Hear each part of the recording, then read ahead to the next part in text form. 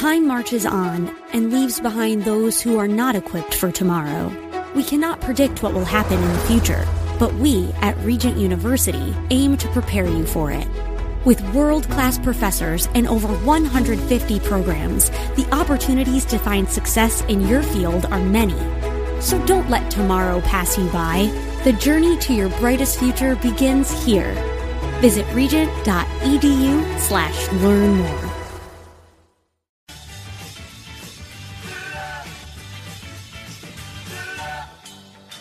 Thinking about healthcare these days? Well, you're not alone. And it seems that getting real information about the state of our medical system is tough to come by. That's why you've come to the right place with Dr. Bill, your radio MD. He's got the answers because he's a doctor. I said he's a doctor, and he wants to hear from you right now. 877-969-8600. This is AM 860, The Answer. And now, it's time for Dr. Bill, your radio MD. Good morning, everybody. This is Dr. Bill, your radio MD. Welcome to the show. Hope you folks are doing fine this morning. I've got a little surprise for you. I'm doing my show live from South Bend, Indiana, from their, quote, international airport, end quote. I'm looking out at the Delta and the Allegiant Airlines ticket counters in the business center here. It's all glass. I don't have an audience yet, but I'm sure somebody will wander in and listen.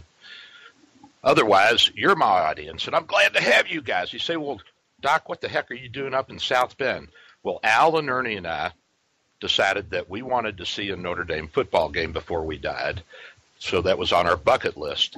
And Al and Ernie are rabid football, baseball, sports fans, and they wanted to come up, and I did too. I just love it.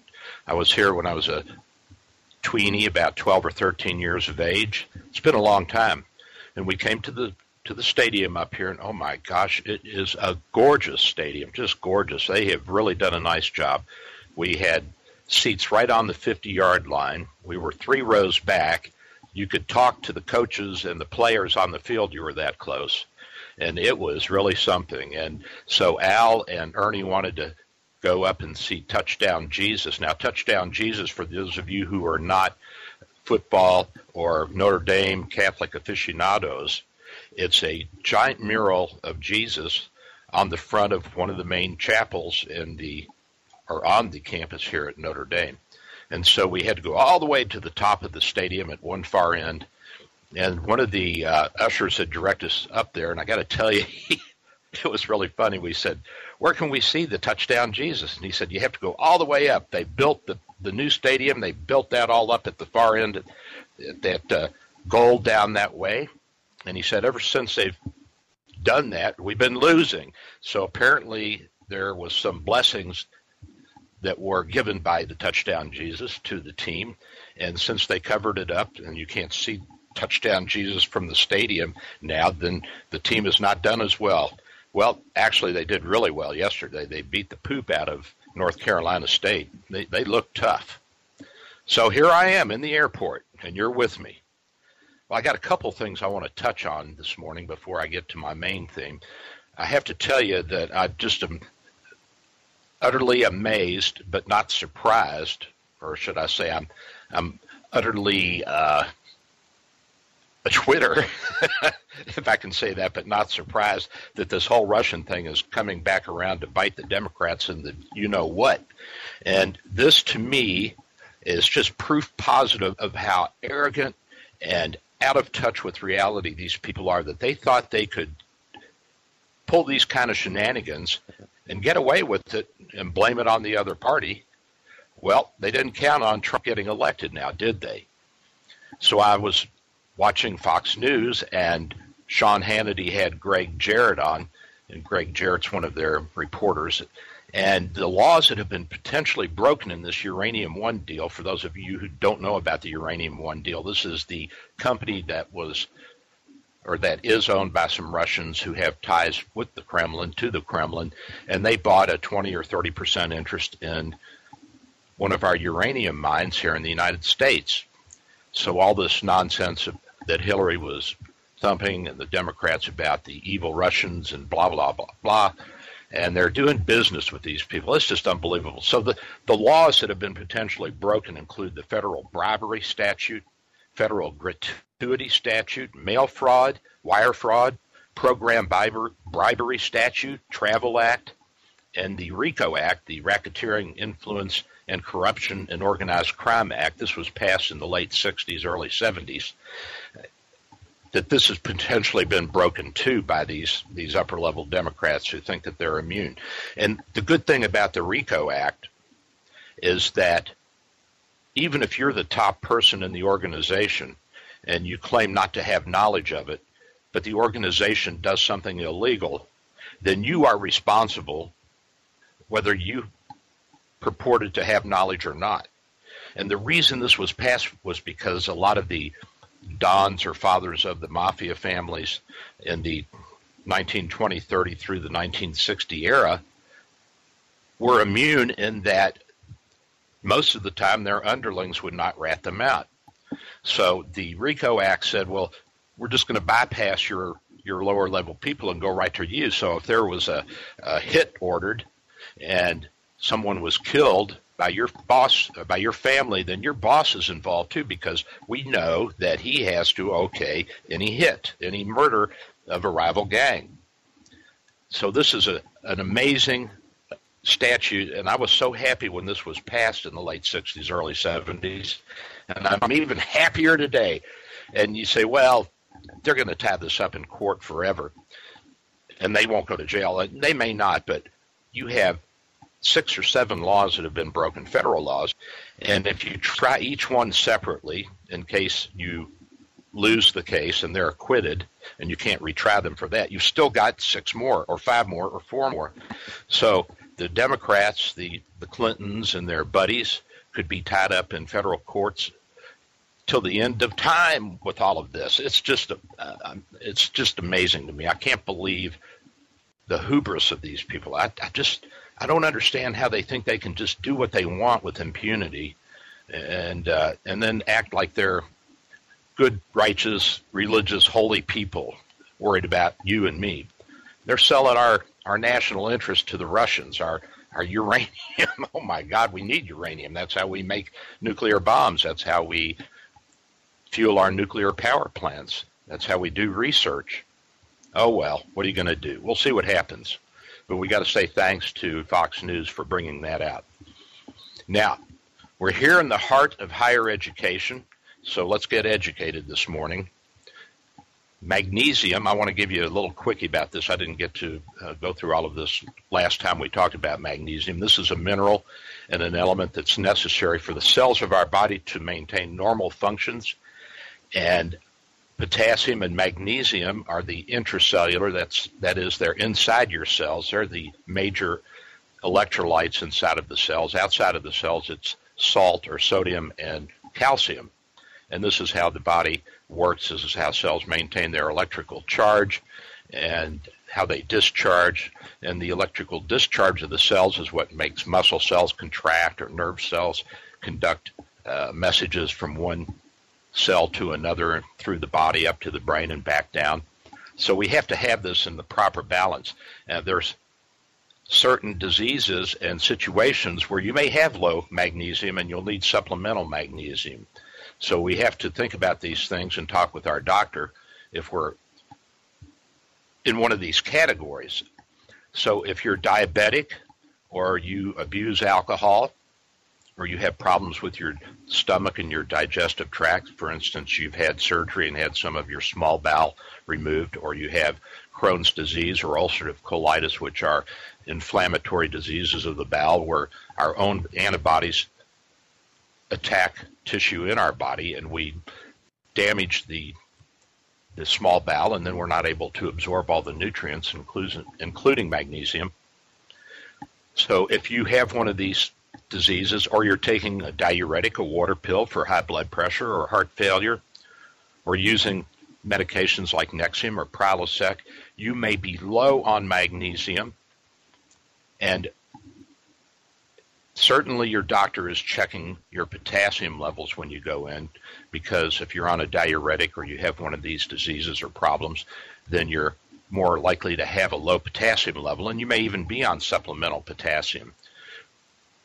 But a lot of times doctors forget to check the magnesium, and that's very necessary for cellular function and to keep our heart rhythm regular and our muscles working and our nerve cells firing off and telling us all the things that our brain needs to know. So when you go see your doctor, make sure that you ask him or her to please run a magnesium level. Now, we know that high blood pressure can be caused by or added to by low potassium levels, and this is true with magnesium as well. And we know that heart problems like heart rhythm disturbances increase when we have low magnesium levels. We know that our bone formation, although our bones are overwhelmingly made of calcium, we know that magnesium is necessary to have the calcium and the cells inside the bone that form the bone, have them function properly. So normal magnesium is necessary for muscle and heart function, for our GI tract, our stomach, and our intestines, for normal bones, for normal function of our endocrine glands like the thyroid and the adrenal glands, and normal neurologic functions. We have to have adequate levels of this. And I've used this also in myself and in other people for nighttime leg cramps. I found it to be very effective. I take 2 to 4 magnesium, depending on whether or not I've been riding my bicycle and sweating. And, of course, when we sweat, we lose electrolytes, sodium and chloride and magnesium. And this has helped tremendously with my nighttime leg cramps. This is something that happens to people as they get older. And some people have even tried using it for menstrual cramps. Now, I can't speak to that. I don't know anything about that. And I'm not an OBGYN, but you might want to try that as well. Magnesium citrate, is the best absorbed of all of the magnesium supplements available, but it's also one of the most expensive. I overwhelmingly use magnesium oxide unless somebody has already got mag citrate, and then I'll say that's okay, go ahead and use that. Magnesium oxide is perhaps a little less well absorbed, but it's also much less expensive. So you can get this at the drugstore. Now, the mag oxide will be behind the counter, so you'll have to ask the pharmacist. You don't need a prescription, but it is something that's potentially volatile and can be used to manufacture explosives. So it's kept behind the counter so that people don't run around and buy this off the shelves everywhere and start making some kind of device out of this.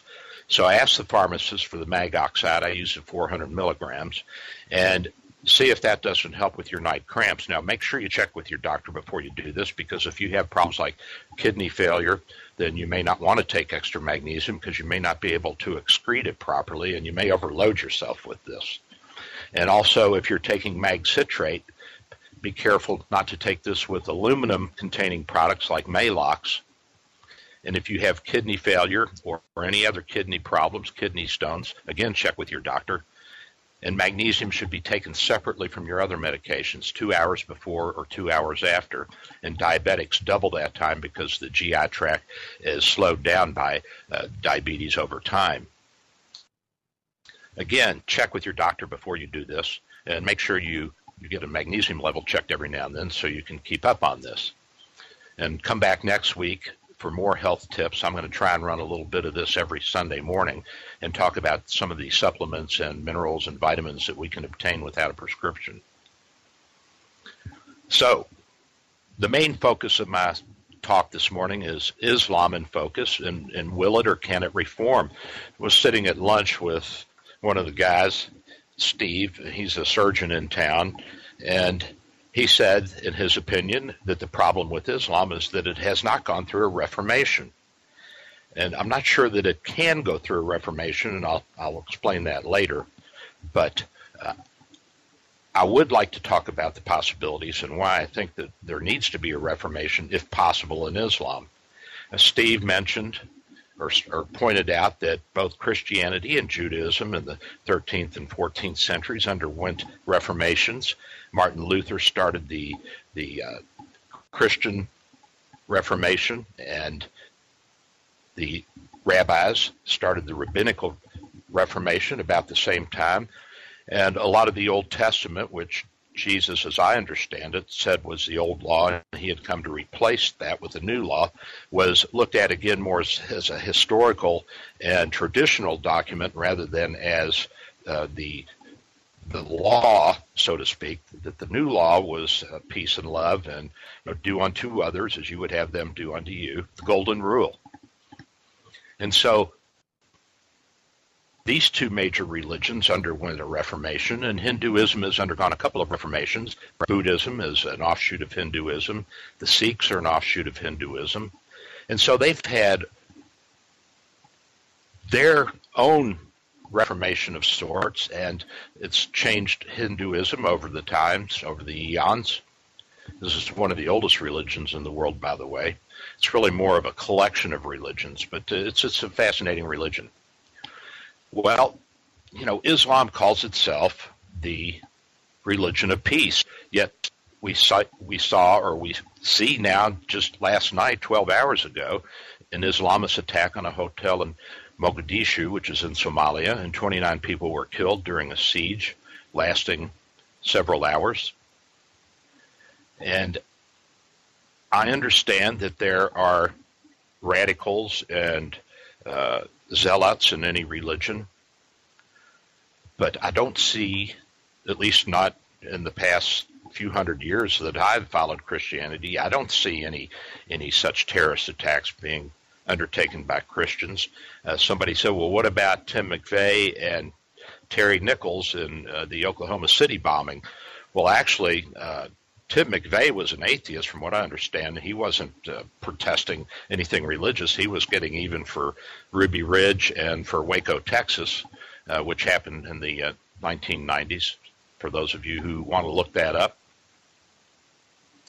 We do see some changes in Islam. We see that women are getting the vote, and there's suffrage for women in most of the Muslim countries now.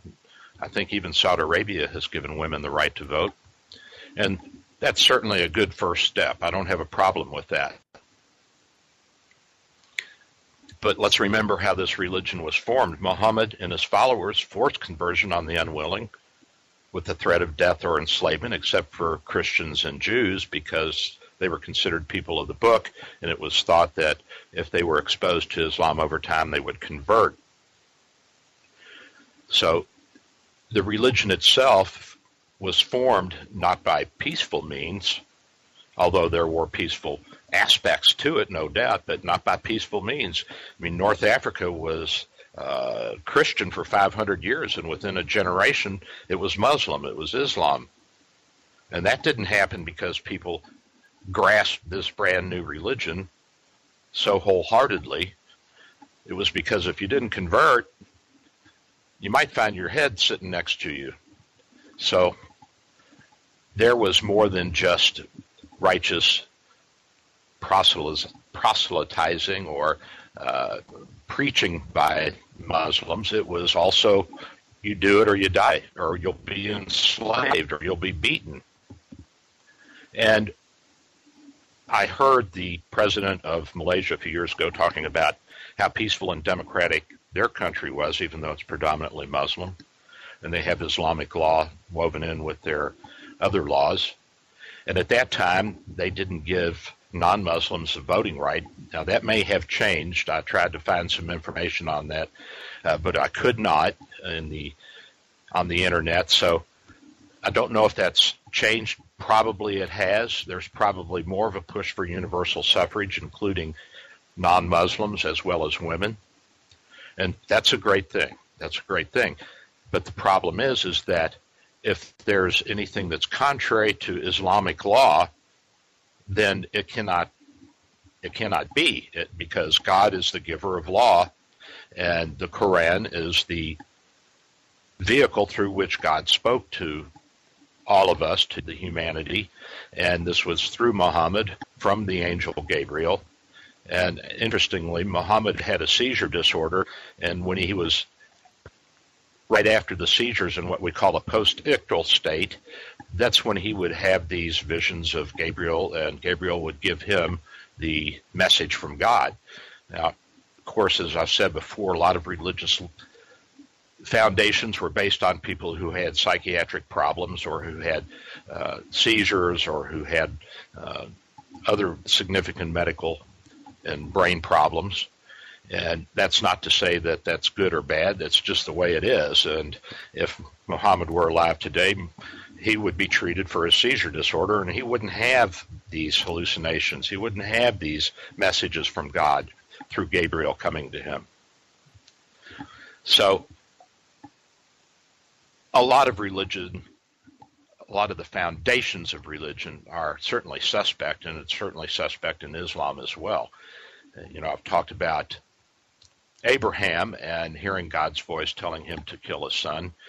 And if that were to happen today to someone, if they came into my office and brought their father in who was thinking these things and feeling paranoid and feeling like God was talking to him, then we would treat him for schizophrenia and we'd give him medication. We wouldn't let him take his son up to the top of a mountain and try to kill him. That's not going to happen. So we have to have some balance in here that most religions, and that's not to say that what has evolved is wrong or was founded on the wrong ideas or the wrong basis. I don't mean that. I mean that the people that actually started some of the religions did this because of other problems, physical and psychiatric and mental, that they had, and not necessarily because God was speaking to them. So on that basis, we have to look at how the Quran was written. It was written predominantly by the family members of Muhammad and the in-laws, and they were called the righteous caliphs. And so they wrote down everything that they could remember that Muhammad said and put this into the Quran, which means the recitation. And then the Sharia is the law that has evolved around Islam, and this was also put down or written by the righteous caliphs and their followers. And this has been enshrined as the law for almost all predominantly Muslim countries. So the law that Islam follows in Islamic states is, by necessity, God's law. And there's a fundamental difference between how the West and how Islam views theology and philosophy. In the West, we believe that we have free choice, and I've mentioned this before, and that we may have beliefs that we received, or some of us think we received from God or from the church or from our teachings or from our ministry or our holy books, but certainly we have free choice. We have the ability to make law and change law. And we do this, and that's what our Constitution is. And the word God is not in our Constitution because it's not a religious or theological document. It's a legal document. It's a contract between the federal government, the states, and the people. And it sets up how we will function and how we will enact new laws and how we will change our Constitution if we see fit to do so. Now, that doesn't exist in Islam. Islam says that God gives all laws, and we interpret it the best that we can, and we follow those laws. So what does that mean for those who don't necessarily believe in Islam and believe in all the laws of Islam, and to those people who don't want to follow the Islamic way, to those of us who think that we do have free will and we're not just following God's dictates? Although a lot of people feel that they live their life by what they perceive to be God's will and commandment, still, when they go to the voting booth, God doesn't go in with them. We have to vote on our own. And some of our laws don't make sense to people of the cloth. But there are laws, and if they don't work, we can change them. And if our Constitution needs some amending, then we can do that. And so, can democracy even exist in Islam? At least democracy as you and I think of it.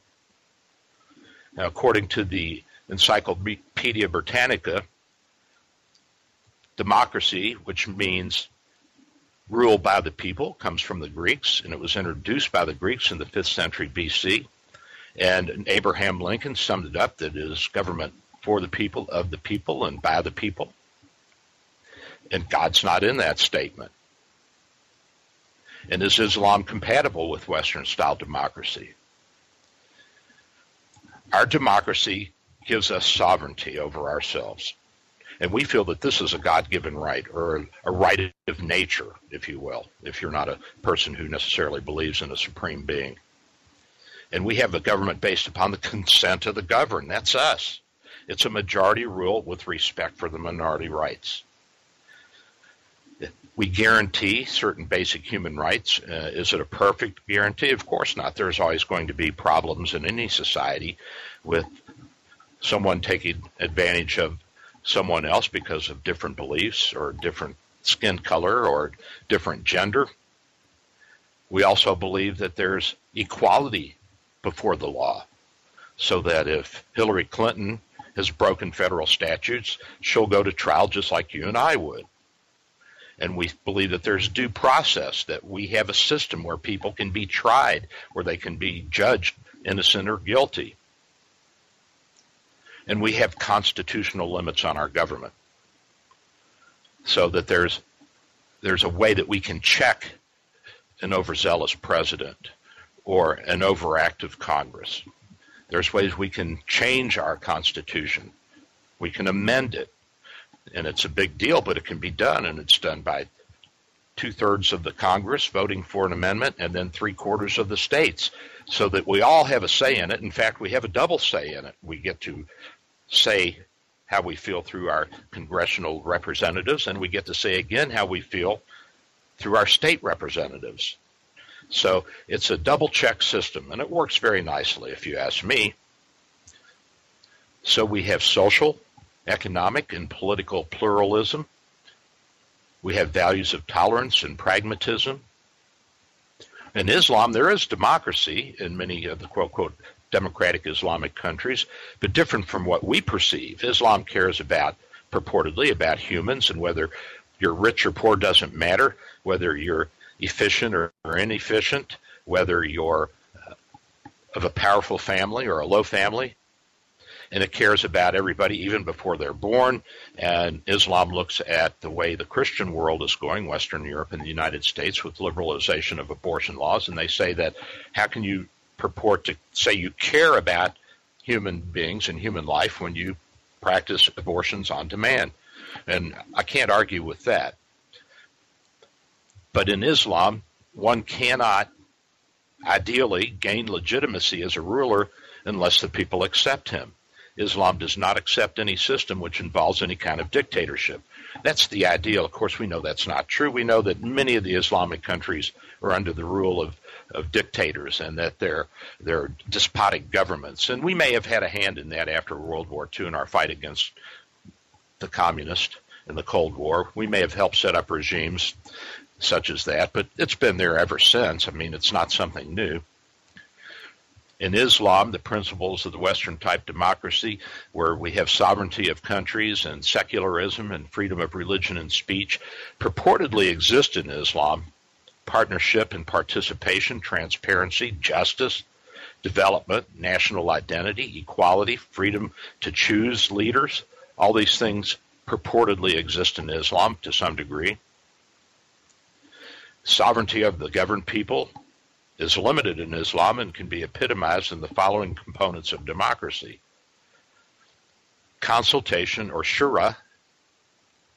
The Prophet Muhammad with his companions regarded encountering enemies out of Medina, and these were Christians or Jews, and God said it is part of the mercy of God that you deal gently with them. Were you to be severe or harsh-hearted, they would have been broken away from you. So pass over their faults and ask for God's forgiveness and consult them in affairs of the moment. Then when you have taken a decision, put your trust in God, for God loves those who put their trust in him. So ultimately, the non-Muslims, that is the Christians and the Jews, atheists and polytheists were not even considered human beings, they were enslaved or had their heads chopped off. That was a big problem when Islam reached the Indian subcontinent, because Hinduism is polytheism, at least on the surface.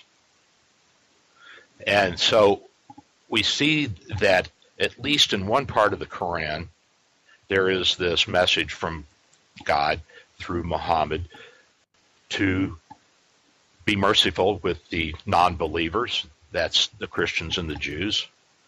But ultimately, God has the final say.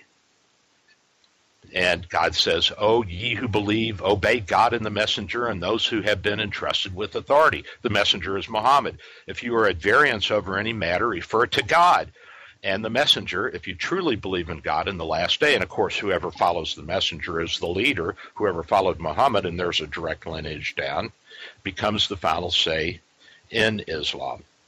And in democracy, in our way of governing, and our way of interacting, we make those decisions. God doesn't make those decisions.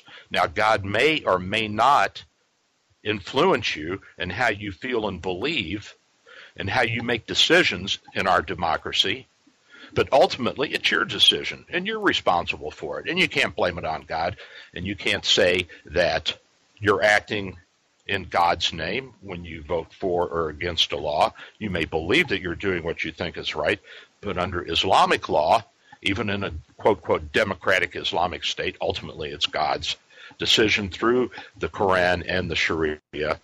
And in that respect, we are 180 degrees away from each other because we believe in self-determination. Now, when I come back, I'm going to talk some more about this, and we'll go through some of the aspects of Islam. They're quite different from Christianity and Judaism and our ideals as a Western entity as to what is and what is not democracy. I'm Dr. Bill, your Radio MD. I'll be right back.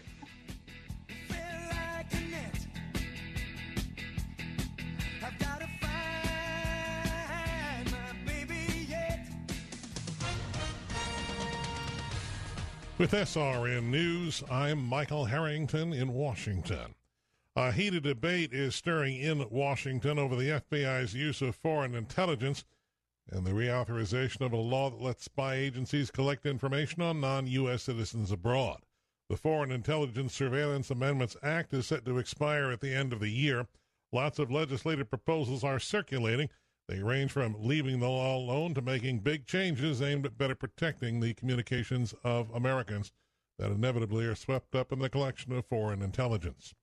Tens of thousands of students deceived by now-defunct for-profit schools may soon winding up having to pay back part of their loans, despite a cancellation order by the Obama administration.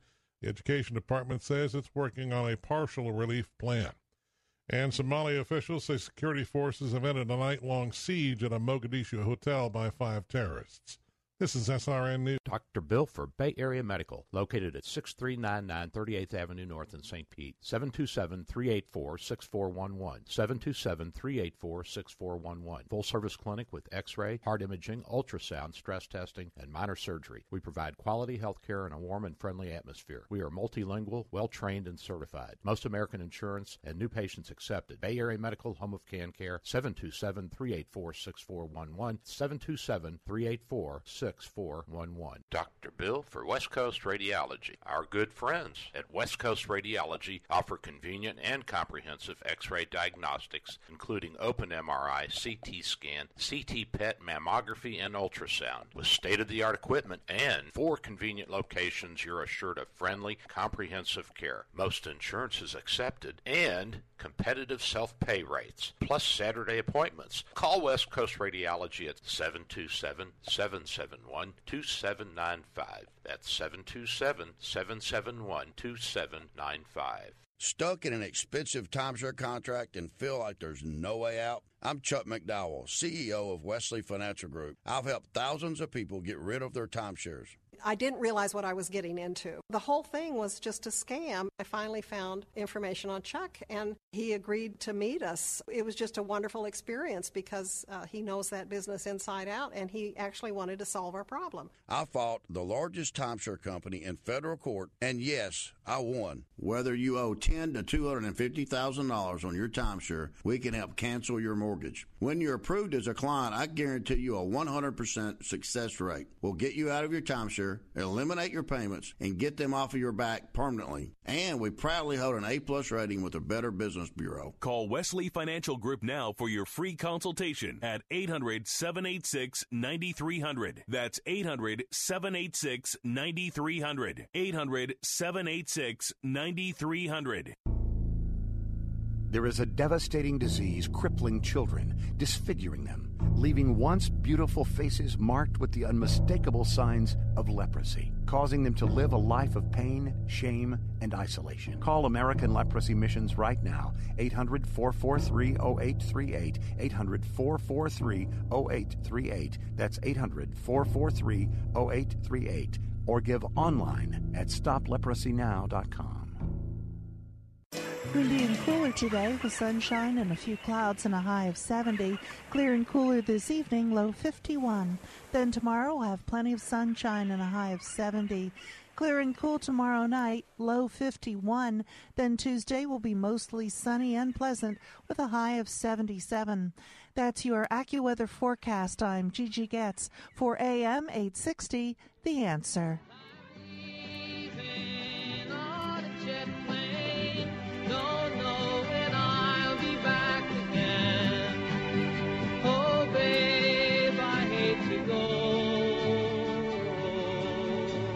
And I'm back. This is Dr. Bill, your Radio MD, coming at you on 860 AM The Answer. That's 860AMTheAnswer.com. You can grab me anywhere in the world if you have internet access. Go to our website, 860AMTheAnswer.com, and click Listen Live, or you can go to my website, DrBillYourRadioMD.com, and click the Join Me button, and you'll join me 9 to 10 a.m. every Sunday morning, Eastern Standard Time. Well, I played that song because I'm sitting here in the airport in South Bend, Indiana. Ernie and Al and I flew up here to go to a Notre Dame football game. That was on the bucket list, so we've got that checked off. What a game. What a beautiful stadium. What a wonderful campus Notre Dame is. Oh, my gosh. So I'm sitting here in the airport because I didn't have time to do my show anywhere else, and I'm looking at the Allegiant Air counter, the ticket counter, and I just had to check my phone to make sure that I would be on time. I don't have to check in till 10:25, so I got a few minutes. We're talking about Islam today, and can Islam and democracy, as we know it, can they come together? And my analysis at this point is that it's going to be tough. Part of the problem is that when you have a theocracy and you try to turn that into a democracy, there are going to be people at the top who are not going to like that, and they're not going to let it happen. And, of course, if they're acting in God's name, and you're not one of the blessed, and you don't have arms to protect yourself, and they do, then you're going to have a tough time convincing these people to change. Islam is, by nature, by necessity, the ruling elite of Islam are people who believe fervently in the Quran and in the Sharia and what it has to say. And the question is, can it undergo reform? Can we have a reformation, or will we see a reformation in Islam the way we saw it in Christianity and Judaism and Hinduism and a number of other religions? Well, you know, God told Muhammad, and this is in the Quran, the believers, men and women, are protectors of one another, and they enjoin good and forbid evil. Okay, so they decide by reading the Quran and interpreting the Sharia law what is good and what is evil. And, of course, if you're not a Muslim, then you don't have the true insight into what is good and what is evil, and you're not one of the protectors. And so there's a first pledge of allegiance to the religion, and then to your state, as it were, whereas under our system of government and belief, our first allegiance is to our government, because without that, without the Constitution, there's no protection of our religion and our sacred books and our sacred beliefs. So we have to put the Constitution above everything else. That's not to say that it is a more magnanimous or a more righteous or a more holy document. Not at all. Not at all. It's a shield. It's a protection. And so the basic civil rights that we have and we enjoy are because we have this Constitution. And you say, well, they weren't always there, and we didn't always have all these civil rights for everybody. Women didn't have the vote. Black Americans were enslaved and didn't get the vote until after the Civil War, and so on and so forth. But this is a work in progress. It's a work in progress, whereas Islam is frozen in that moment of time when Muhammad lived and received the message from Gabriel, the angel Gabriel, that God had this way of living and this belief and creed that Muhammad had to pass on to his people. And Islam purports to not be biased in any sense of the word, but of course it is. I mean, by necessity, it has to be. If you're a Catholic and you're attending Notre Dame, you think that you're going to be better than any other college and you're going to be better than any other religious group. Doesn't mean you don't accept them. It just means that you have a natural bias, of course. Why wouldn't you? And so if the majority has a right, that is freedom of religion, then that has to be extended to all minorities. And in Islam, it is extended to a certain degree, but not to the nth degree, because polytheism and atheism are not considered religious beliefs. So it applies to people of the book, Christians and Jews. In other words, the three great religions that were started by Abraham, or at least by Abraham's beliefs that there was only one God. And so there are some fundamental and irreconcilable differences. I got to tell you now, you say, well, it's no different there than it is here. We know that there's injustice in the United States, and so there's injustice all over the world. Well, I was up in Canada last week, checking on the Canadians, see how they're doing a little trading with the natives up there. And I was at a gala ball for cystic fibrosis with some friends, and I was talking to two women who were from Iran, however you want to pronounce it. So they're Persians. Persians are the Iranians. The Iranians are Persians. And they had emigrated to Canada decades ago. And they were both engineers. They were college educated. They had good education in Iran, but they got out in part because of the takeover by the fundamentalistic Ayatollah and the implementation of a stricter Sharia-type law in Iran. And one of the women said that she had gone back about 10 or 15 years ago and that she'd never go back again. And she was extremely happy to have gotten out and felt that it was a very repressive society and there was persecution of non-Muslims. And so she shared this with me as someone who had grown up a Muslim. And then we're riding to the airport, and the cab driver is a guy named Sadiq, and he's from Pakistan. And I thought, you don't look like a Muslim. Are you Christian? And he said, yes, I am. I said, so you got out? He said, yes, I did. I got out as a persecuted Christian and was allowed into Canada. Canada and the United States have had special laws for people who are persecuted religiously or politically over the eons. And so Sadiq says it was terrible that the Muslims would rape the Christian women in Pakistan, and the police refused to do anything about it because the Christian women didn't wear the headgear, and so they were not holy, and they were considered whores, and so they were raped, and there was no justice for those women. So the Christians were persecuted, and in Pakistan, you cannot own a business if you're not a Muslim. You can have part interest, but the majority interest under the Sharia and under the Prophet's Quran states that Muslims must be in charge in order to maintain the righteousness and to protect everybody and to protect God's laws. So there are some significant differences that are not going to be reconciled easily, at least not at this point in time in Islam. And so the rulers may be chosen by the people, which is also suspect in many countries, and they're chosen because The rulers are honest in Islam, purportedly, righteous, religious, sane, trustworthy, and the wise, experienced elite. And that is, the masses don't have enough information to understand how to govern or how to interpret the Sharia. And that is not our way, and that's not going to work. So, if you want something done in Islam and you have a right to vote, then you vote for somebody who you feel is a righteous person, that is righteous in the sense of following the Quran and following what Muhammad preached and practiced. And if the ruler is found to have committed immoral acts after his election, then he should be deposed according to Islam.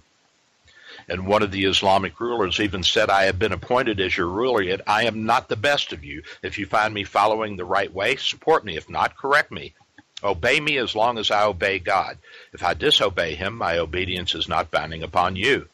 Well, the interpretation of what God says and does can be quite different from one part of the world to another.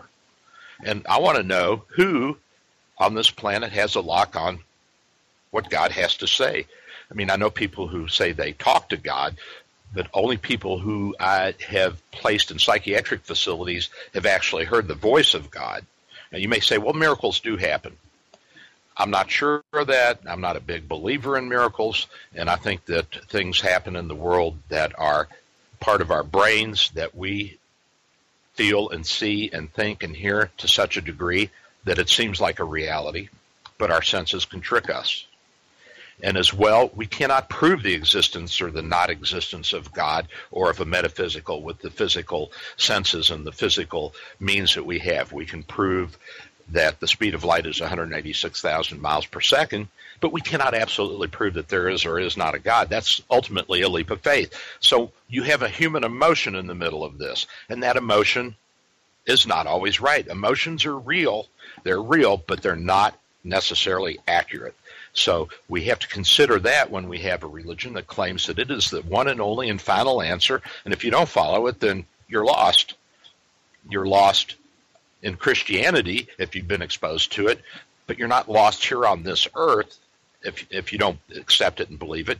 You're lost in that metaphysical world of being able to go to heaven. Well, that's not true in Islam. I mean, you're not only lost in going to heaven, but you're also lost in having any power or say here on earth and how you're governed and how you're treated and who your leaders are. Ultimately, that is decided upon by the majority Muslims. So how do we reconcile all of this? God appointed in the Old Testament, I think he appointed Saul as the leader of the Jews, the king of the Jews at one point. And the people said, well, he's not even as smart as us. He's not even as good as us. And God said, well, that's my decision, and you just have to live with it and accept that, and that's the way it is.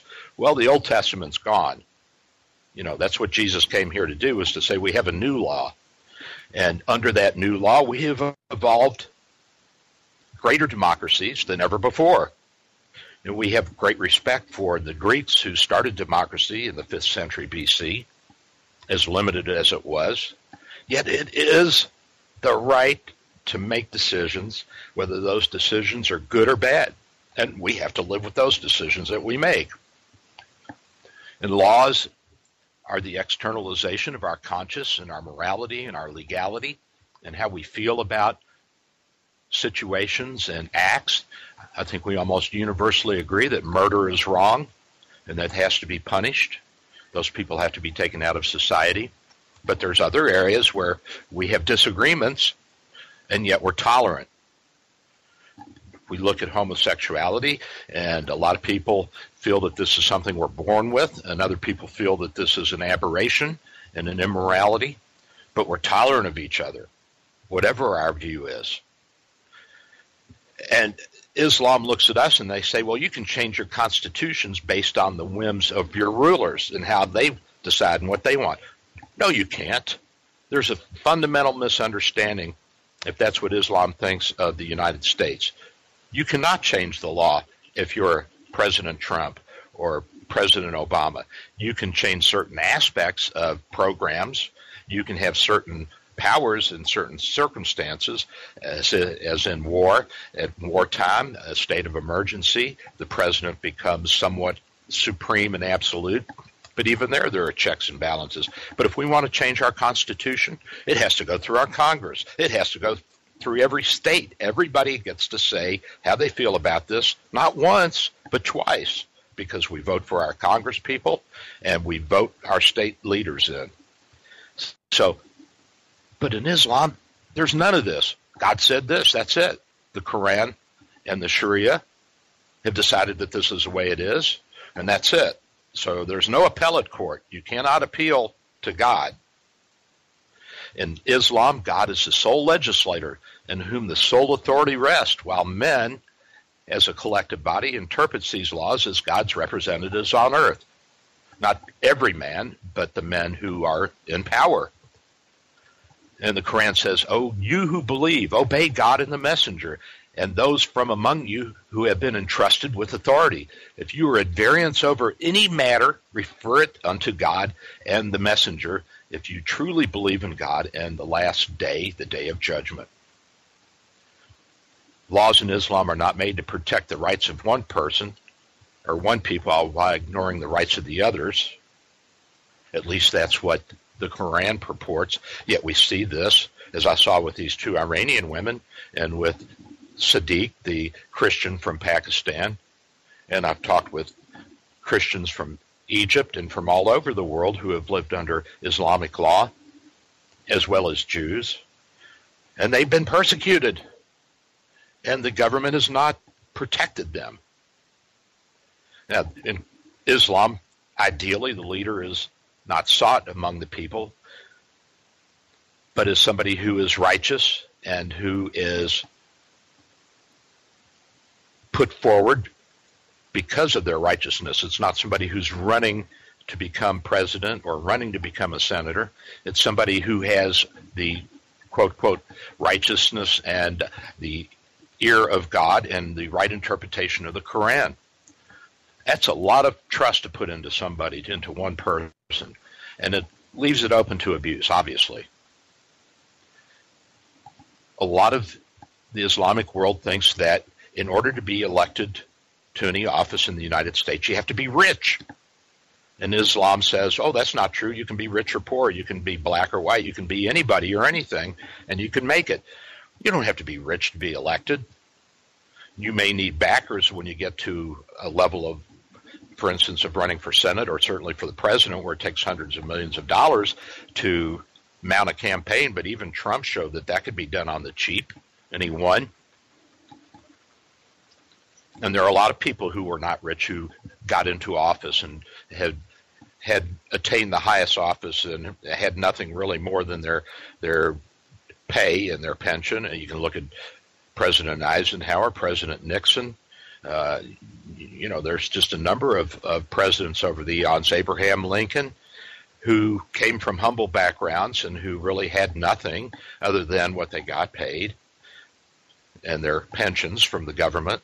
And they achieved the highest office and affected the world in a way that few humans could ever have done. Islam says that in present-day democracy, people are free to behave as they like, whereas in Islam, they're commanded to enjoin good and forbid evil. You are the best of the peoples, evolved from mankind, enjoining what is right, forbidding what is wrong, and believing in God. Well, guess what? If you don't believe in God, you're wrong under Islam. And this is a pretty tough rule that they have. In Islam, they believe that freedom and other principles of democracy are God-given. Well, we believe that they're natural rights, and for some people that means it's God-given. For others, that means it's just inherent in the nature and the structure of the universe. But in Islam, it's all from God. All authority in the universe lies in the hands of God. And a lot of people will say, yeah, I agree with that. The law has already been legislated in the Quran. That's it. It's done in the Sunnah, the Sharia.